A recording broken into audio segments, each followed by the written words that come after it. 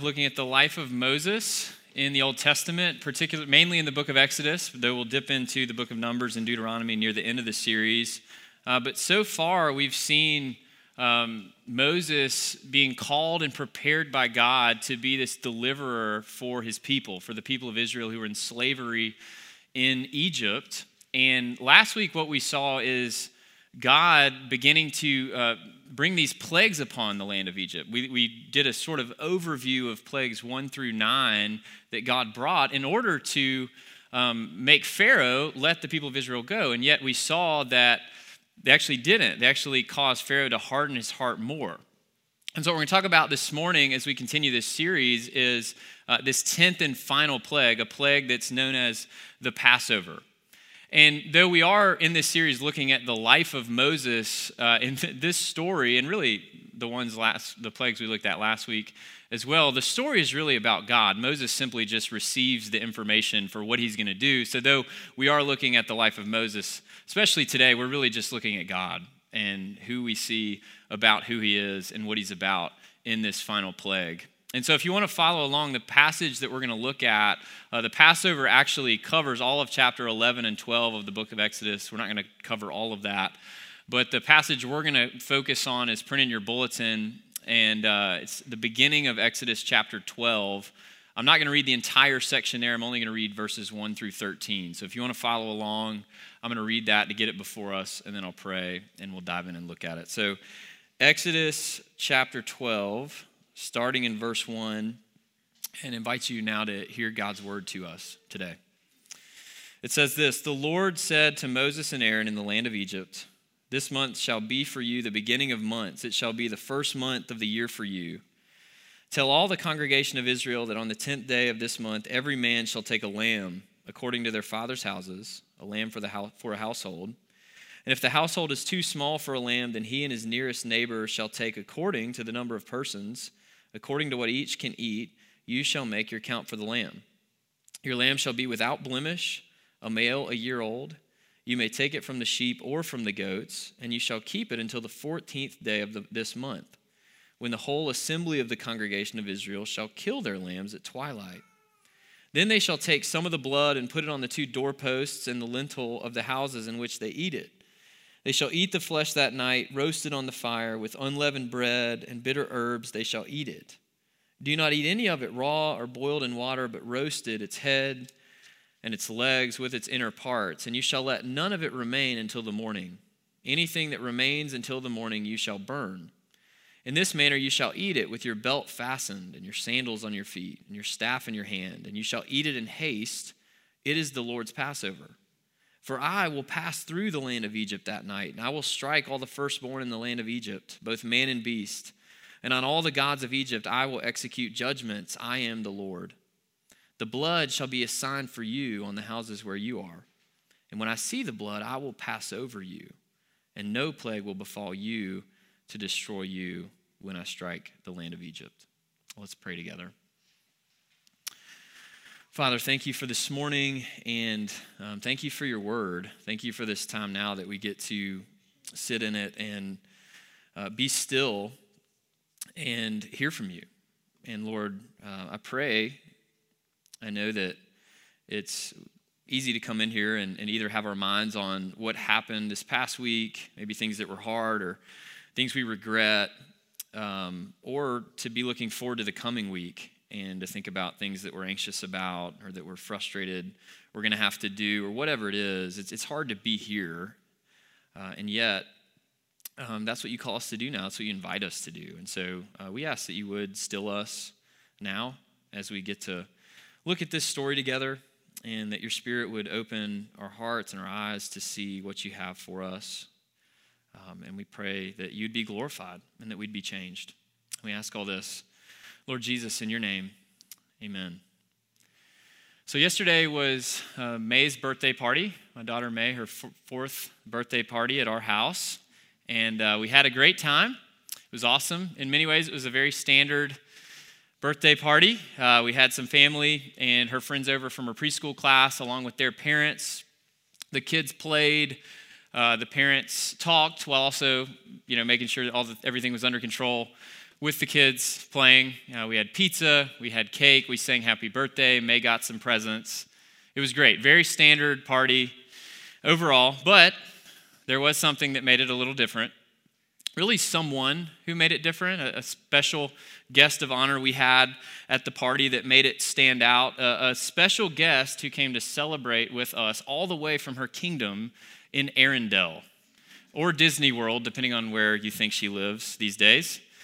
But, of course, I'm talking about Elsa.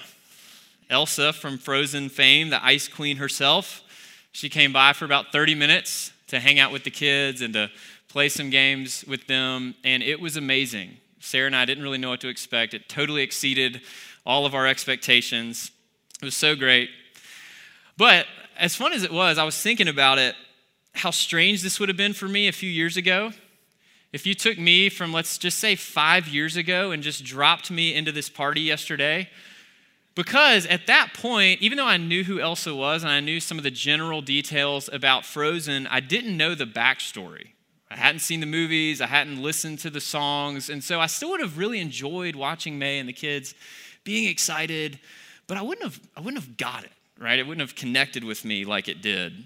But because I have been very immersed in Frozen, along with many other princess stories over the past couple of years, it wasn't strange. At least as little as it could be to have Elsa, the real Elsa, in your house, right? But because this is the case, because I do know the backstory, I did get it. I was able to connect with it in a way that I wouldn't have been able to if I didn't.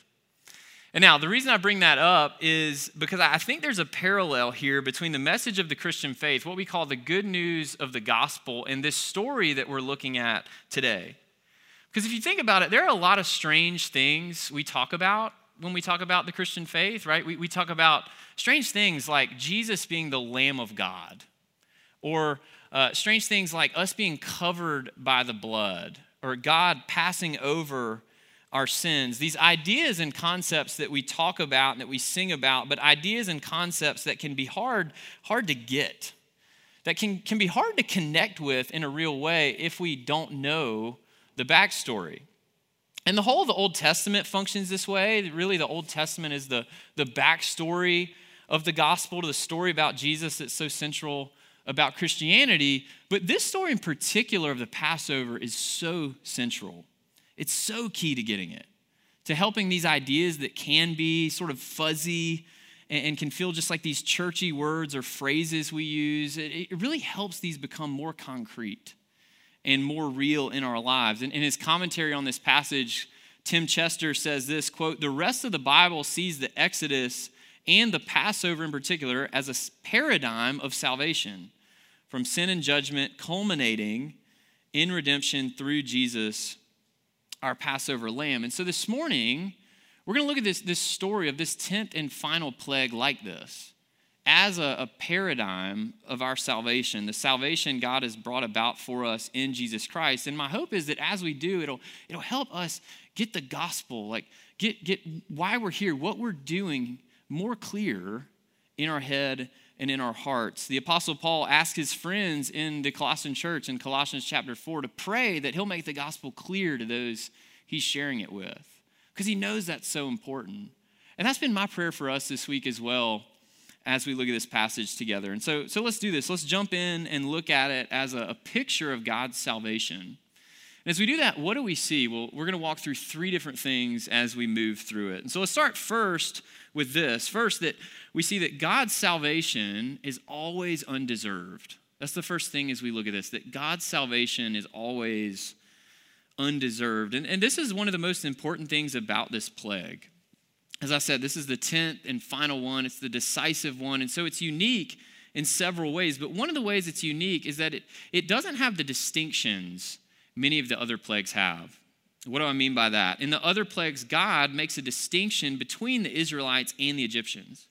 So he says, here's what I'm going to do to you, Egyptians, but I'm not going to do that to you, people of Israel. And you see this really going from the 4th plague on, starting with the 4th plague with the flies. There's a distinction.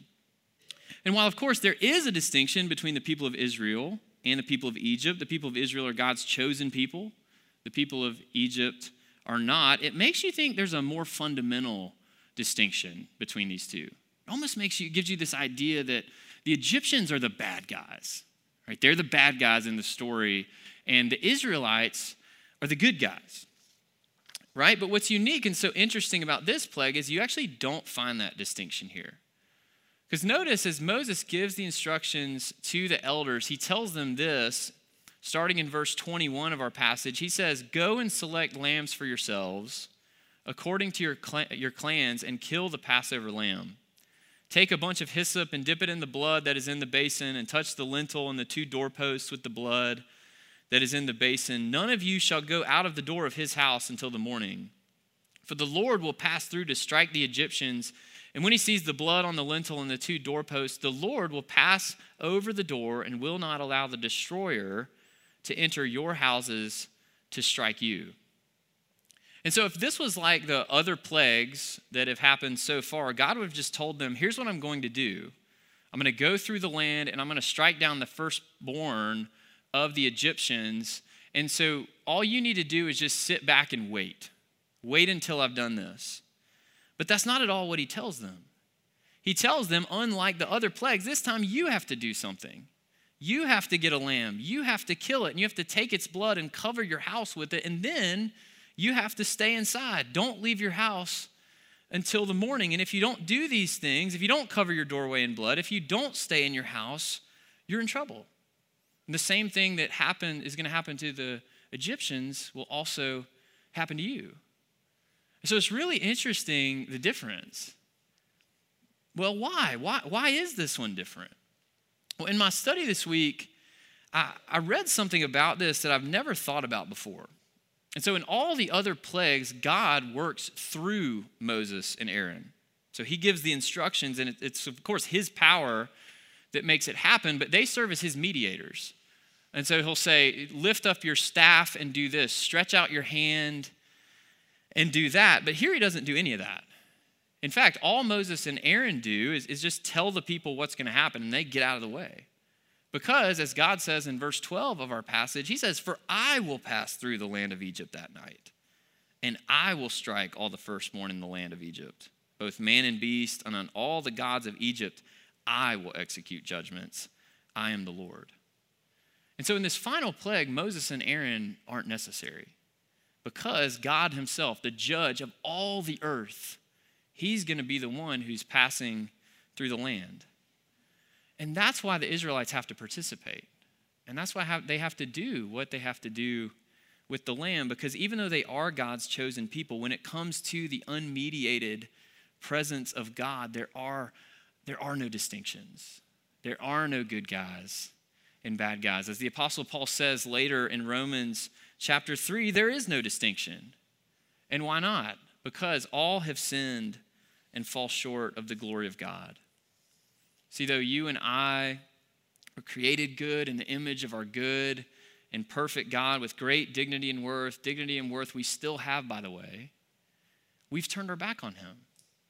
All of us have, on our own, in our flesh. We don't want to listen to him.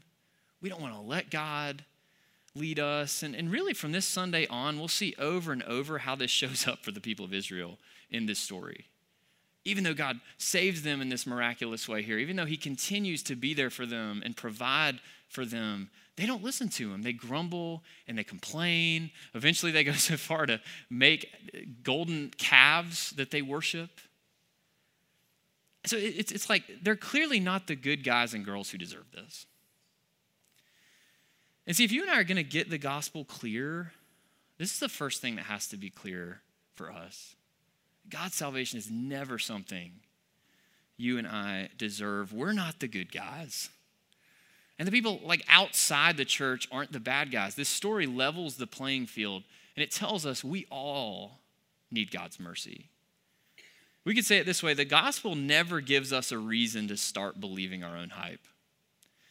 So as many of you probably know, March Madness started this past weekend, and one of the staples of March Madness are the upsets. Right? Every year, amazing upsets. Even this year, we've had some. Right? Shout out to Fairleigh Dickinson. That was the craziest one. And Princeton, they did it twice. And if you think about it, this is a common refrain when upsets happen. Like people will talk about it and they're like, what happened? Well, they'll say some version of, they started believing their own hype, right? Meaning that maybe they were hot, doing well, have a lot of talent, and they come into the game thinking, oh, we got this. This team stinks compared to us. And then when they start thinking that way, that causes them to overlook the team, and then ultimately the team comes in and beats them, right? It leads to their downfall. See, the Passover should have always kept the people of Israel humble. It should have kept them from ever believing their own hype. It should have made them an amazingly humble community of people, because it showed them and would continue to remind them they didn't deserve for God to save them any more than the Egyptians. But God saved them just because he did. Just because he wanted to. Just because he loves them. And see, the gospel should tell us the same thing. It should do the same thing for us. It should keep us humble. It should move us away from pride and self-righteousness, from creating these divisions and distinctions, labeling people around us as good or bad because of things like their behavior or their politics or their theology or their parenting style or just the way they approach life in general. Distinctions which, by the way, we make all the time, right? Even without thinking about it. I know I do when I think about my own heart. But the gospel should move us away from this, right? Because when you're saved by God's free grace alone, when it's nothing you deserve, there's no room to be prideful or self-righteous towards other people, because we're all in the same boat. None of us deserve this from God on our own merit. We all need his grace. And I don't know what this looks like for you in your life today, but I'd encourage you to think about it. Like, how do I do this? How do I make these kind of distinctions? Who and when do I put people in this bad guy category and put myself in the good guy category? But the more the gospel gets clear for you, the more it will move you away from this. And in fact, probably one of the best ways to know like where you are and if and how you're growing in Jesus, in the gospel, is to look at your life and ask this question, and really scarier but better, ask somebody who knows you really well. Like on a scale of prideful and self-righteous to humble and gracious, which way am I moving on that? Right? Where am I? Which direction am I going? And so this is the first thing we see here in this story, that God's salvation, it's never something we deserve. Then second, building off that, thinking about this as a paradigm of salvation, this story also shows us that God's salvation is only possible if someone takes our place. It's only possible if someone takes our place. And this is at the center of this. At the center of this Passover event is a lamb. So God gives Moses instructions about a lamb and what they're to do with it in verses 1 through 13. Then they call the elders together, pass the instructions on to them in verses 21 through 28. And the purpose of the lamb is substitution. It's to take the place of the Israelite people when God passes over. And so we didn't print this part, but right after the part we did print, verse 29 of chapter 12 tells us, this is the actual recounting of the event itself. It says, at midnight the Lord struck down all the firstborn in the land of Egypt, from the firstborn of Pharaoh who sat on his throne to the firstborn of the captive who was in the dungeon, and all the firstborn of the livestock. And Pharaoh rose up in the night, he and all his servants and all the Egyptians, and there was a great cry in Egypt, for there was not a house where someone was not dead. And in context, it's clear there, he's talking about the houses of the Egyptians. There was not a house among them where someone was not dead. But it's also true of the houses of the Israelites, isn't it? There was also not a house among them where someone was not dead, only it wasn't their firstborn son, it was a lamb. It was a lamb they were going to eat in the Passover feast. And we just said God doesn't make distinctions like we do, that salvation is always undeserved. So then why are the Israelite people saved when God passes over? Well, one reason and one reason only: their houses were covered in the blood of the Lamb. Again, verse 12, God says, for I will pass through the land of Egypt that night, and I will strike all the firstborn in the land of Egypt, both man and beasts.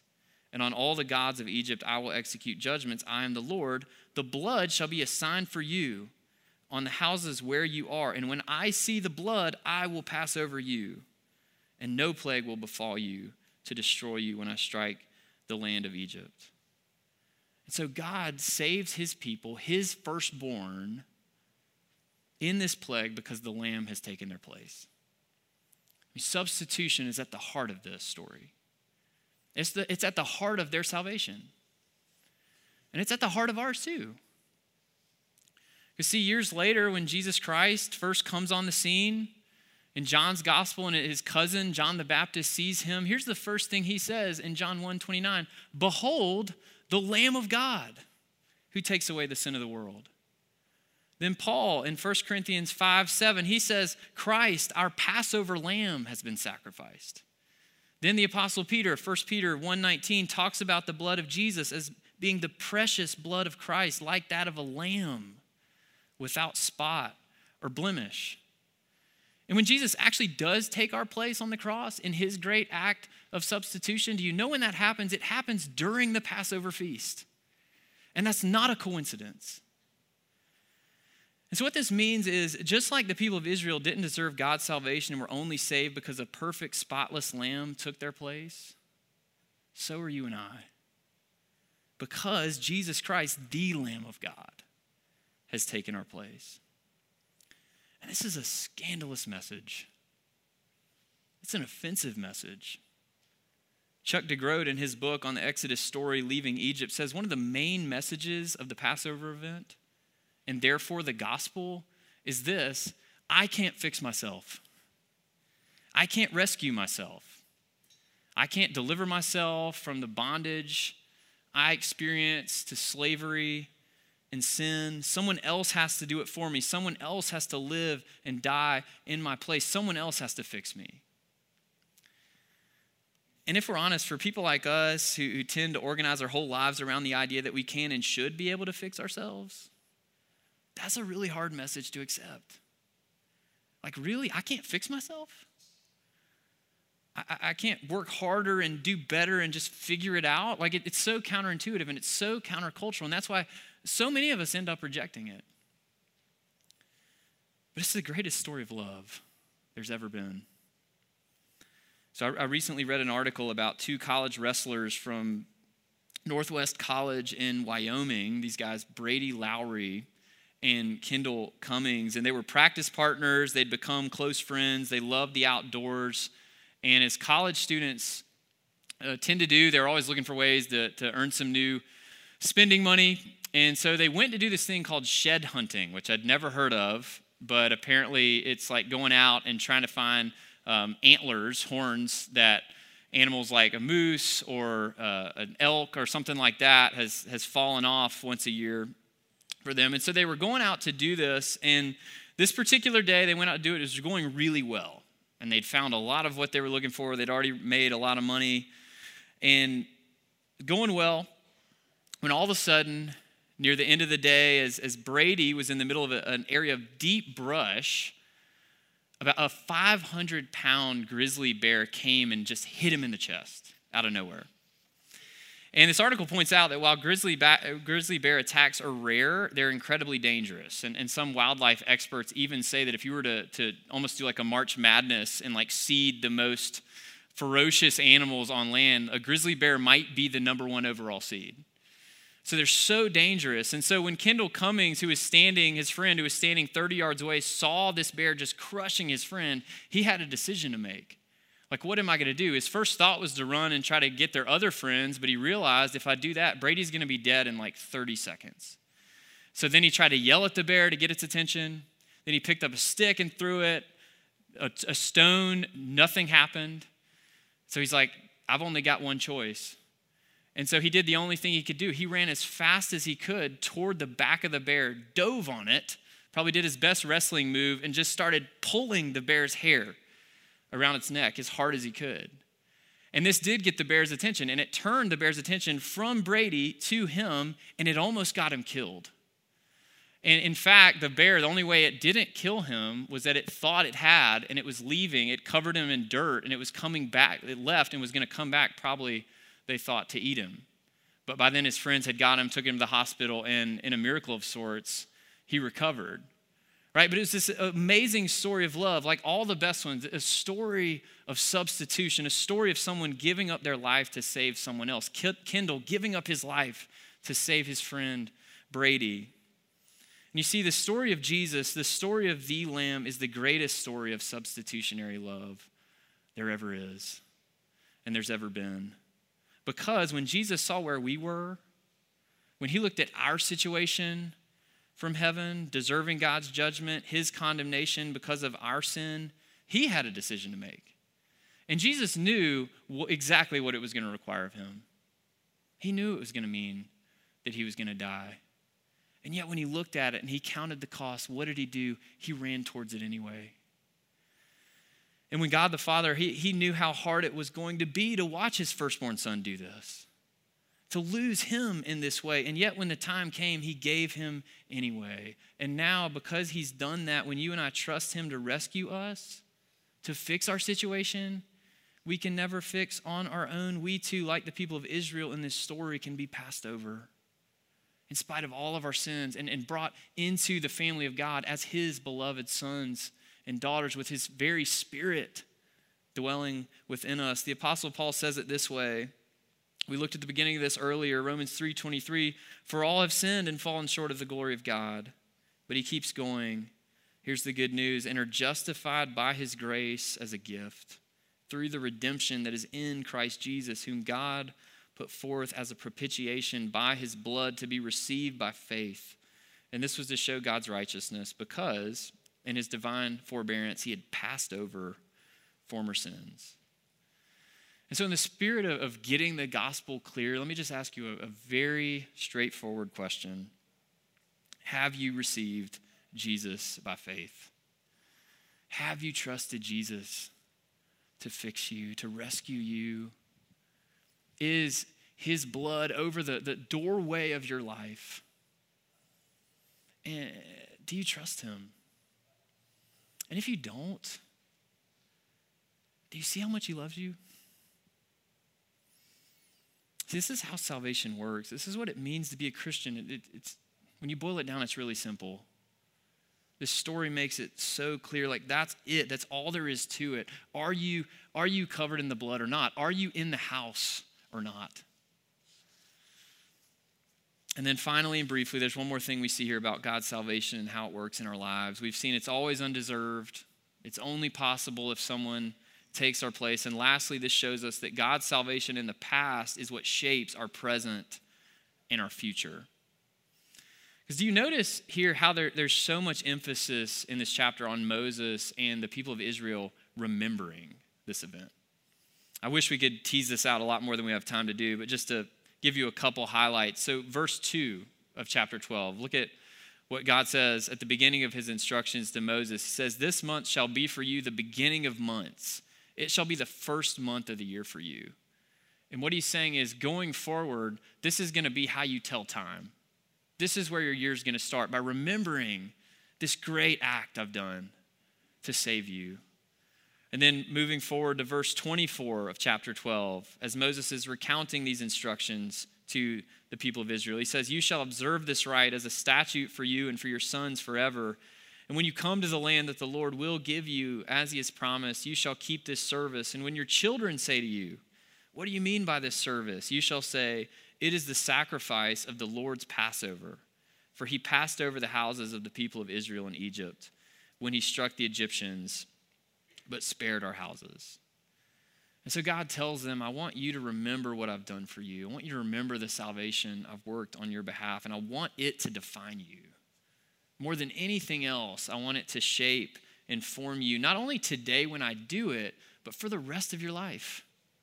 No matter what happens, no matter where you go, no matter what you do. And this is so important for us to get clear, because I think even when we do believe in Jesus and trust him to rescue us, it's easy to think that we then grow by going and doing a lot of stuff for him, right? Becoming more disciplined, more holy and moral, and serve more and lead things. And those things do and should come in different ways. But this is such a great reminder. This is where it starts. This is how real growth, real change happens. It's not by going out and trying to get busy for God. It's actually first by stopping to remember what he's done. By first becoming a people and a community formed by this amazing thing God has done for us. Remembering how stuck we were, in our sin, in our slavery, how undeserving we were, how we couldn't fix ourselves. But then remembering what God did to rescue us, giving up everything to save us. Like, that's what shapes everything. And we're going to end this morning our time together by actually doing just this. And so if you're a regular at Hope, you know, typically we only do communion on the first Sunday of the month. And that's not some kind of rule. That's just been the way we've done it. But today, because of this passage, we wanted to create some more space for us to do it. And we'll still do it again in a couple of weeks. But we're going to do it today because, like we talked about with baptism earlier, being the sacrament that replaces circumcision, in the Old Testament, the Lord's Supper is the sacrament that replaces the Passover meal in the New. And Passover was celebrated to remember what God has done. And so is the Lord's Supper, for us to remember. And there are other elements to it, but that's one of the main things. It's something tangible we can do. It's a physical practice we can participate in to help us remember what God's done for us in Jesus. Because Jesus himself, on the night that he was betrayed, while he and his disciples were in the middle of celebrating this Passover feast, so many years later, he took bread and he broke it and he said, "This is my body, which is given for you. Every time you eat of it, do this in remembrance of me." And in the same way, he took the cup and he said, "This is my blood, which is shed for you for the forgiveness of sins. And every time you drink of it, do this in remembrance of me." And so as we come to this table this morning, this is an invitation for us to do the very thing God's commanding his people to do in this passage, for us to remember, for us to get the gospel clearer in our heads and in our hearts by eating the bread and drinking the wine or grape juice, remembering the Lamb who was slain for us, our true Passover Lamb, Jesus Christ. And instead of all the other things we normally look to form and shape us, to let this be the thing that truly does, that truly forms us. And so if you're here today and you do understand, you recognize, I don't deserve God's salvation. And my only hope is for someone to come and take my place, for Jesus to die on my behalf. And if you want to remember that by participating in this table, then I'd invite you to come. This table's for you. Really the only requirement is to know you need Jesus and to want him. And so if that's you, I would encourage you to come and eat and drink here in a few minutes. But if you're here and that's not where you're at today, that's okay. We're really glad you're here. And I would encourage you to not just go through the religious motions. It's easy to do that when you're at something like this, when you might feel awkward or left out. Trust me, we're not looking, we're not checking. And so if that's you, I'd encourage you to just hang in your seat. And instead of going through the motions, take some time to really think about the stuff. Think about where you are with Jesus. And if you are resistant, why? And maybe even ask God to reveal himself to you. But if you're here, and like I said, you know you need Jesus, this table is for you, and I'd invite you to come. It's our practice to come and receive the elements from the officers who will be up front, and then you can take those back to your seat, and then I'll come up after we've all gotten them, and I'll lead us in taking of them together. The outer rings are going to be grape juice. The inner rings are real wine. There's a gluten-free bowl that will be open up here. If you need that, you can just come ahead to the table and grab that. And then also you'll notice in the spirit of this passage, we're actually using crackers that are unleavened. And so just don't want to surprise you too much as you get up here and see something different. But that's why we're doing that today. So let me pray for us if the officers will come forward, and then we'll take this together. Lord Jesus, thank you for this morning. Thank you for this message and the good news of the gospel. I pray that by your Spirit now we would be able to pause and remember this. Remember all that you've done for us, and that it would be the thing that shapes us both today and as we move out from here. We ask in your name, amen.